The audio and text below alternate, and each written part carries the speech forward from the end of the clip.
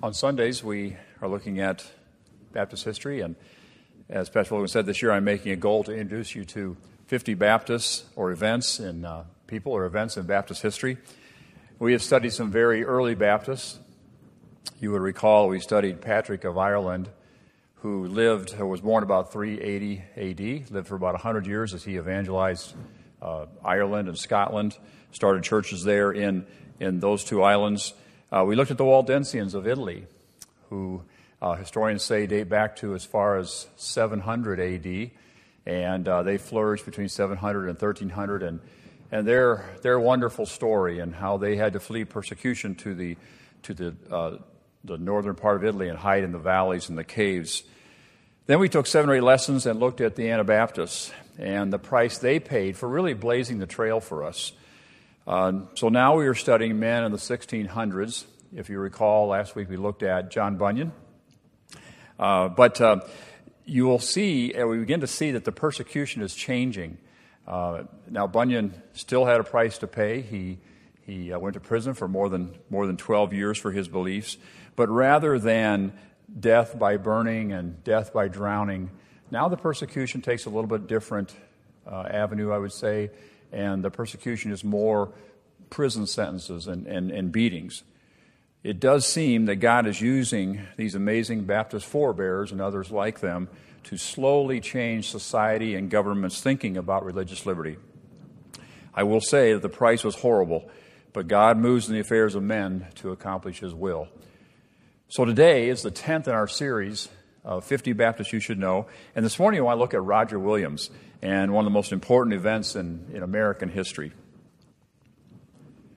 Roger Williams was born in 1603 in England. He was saved, as far as we can tell, while he was a college student at Cambridge University. He was training there to be an Anglican minister.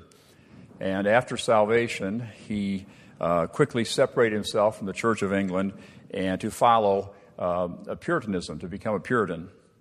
Well, that immediately brought him under the wrath of the Church of England.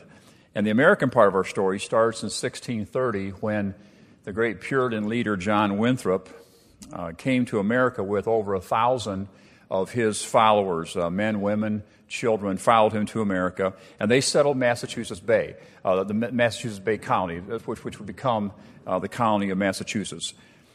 As they set out for England that April, Winthrop reminded them of their purpose. And this is what he said: "Our purpose is to establish a city upon a hill, dedicated to God, obeying God's laws, and flourishing in God's image as a model for the entire world to see." Williams and his family would follow and join them a few months later. At first, it seems like an ideal system. I mean, what could go wrong? Listen to that. We are a city upon a hill, dedicated to God, obeying God's laws, and flourishing in God's image. But what would become clear was that as good as their intentions were, the Massachusetts government believed that the state must prevent error in religion. So think about that. They believed this very strongly. They believed this was the success of the Massachusetts colony depended upon it. Well, Williams, who rose quickly in their ranks, a tremendous preacher and pastor, he didn't disagree with the theology at that time, but he brilliantly saw, if I could put it that way, that then the government would be deciding what was right or wrong in worship or beliefs. So think about what he's thinking there, and this thinking is, I'm not going to say only his, but very unique in world history. This wouldn't work because government is made up of fallen men. We're all sinners.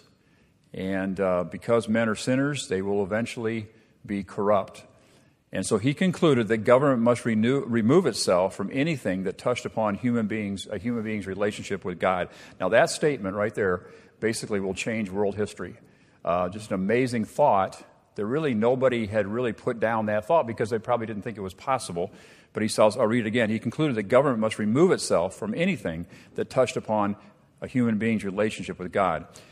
And a society built on the principles that Massachusetts was espousing would lead at best to hypocrisy because forced worship, he felt, as he wrote, stinks in God's nostrils. One interesting quote that he made, I think, is very informative. He says, "Mixing church and state corrupted the church," referring to the English church. And when one mixes religion and politics, one gets politics. So now at the same time, Williams is a godly man. He has a genuine spiritual concern for the Indians around him there in Massachusetts. He went out among to Massasoit and the Narragansett, and he made friends. He learned their language. He taught them the Bible. He taught them how to read the Bible. The Indians, for their part, were delighted that a white man would meet with them as equals, and many, many of these Indians are saved under Roger Williams' ministry to them.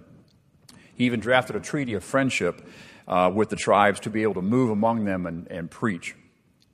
So to make a long story short, in January of 1636, Williams is banished by the authorities of Massachusetts for his outspoken beliefs on religious freedom, and soldiers were sent to arrest him, put him on a ship, and send him back to England.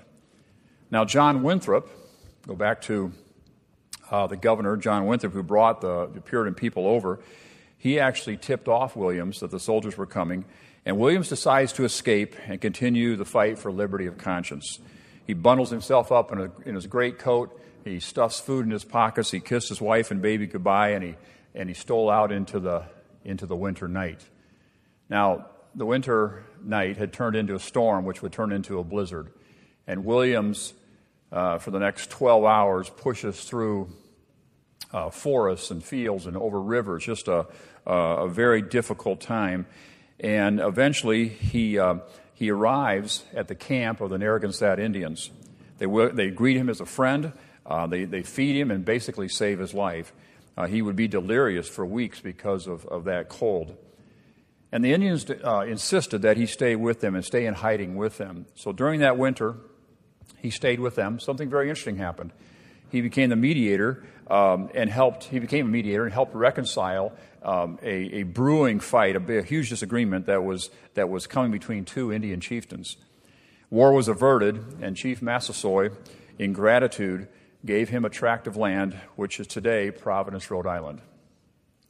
Now, during his exile, God led him to decide that he would establish his own independent colony, one that would be open to all who desired to enjoy religious freedom. So in the spring, he founded the colony of Rhode Island with a guarantee of liberty of conscience for all citizens.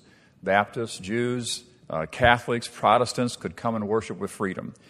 He was almost 200 years ahead of his time in these beliefs. And then he began the First Baptist Church in the Western Hemisphere, the First Baptist Church of Providence, Rhode Island.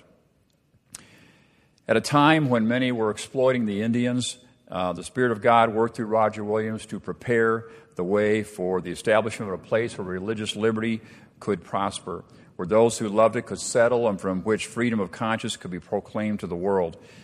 But what's interesting to me in this story is it all began with personal soul winning. Williams was burdened for the Indians. He went to evangelize them at great personal danger, and God in his providence began a series of events that would change the world. Now, that's our story of Roger Williams. At the very same time, God is touching the heart of another Puritan minister in Massachusetts named John Clark. And he is looking for a place for his church to worship freely, and he will leave Massachusetts with his congregation and try to find that place. So if you'll please come back next week, we'll learn the story of John Clark.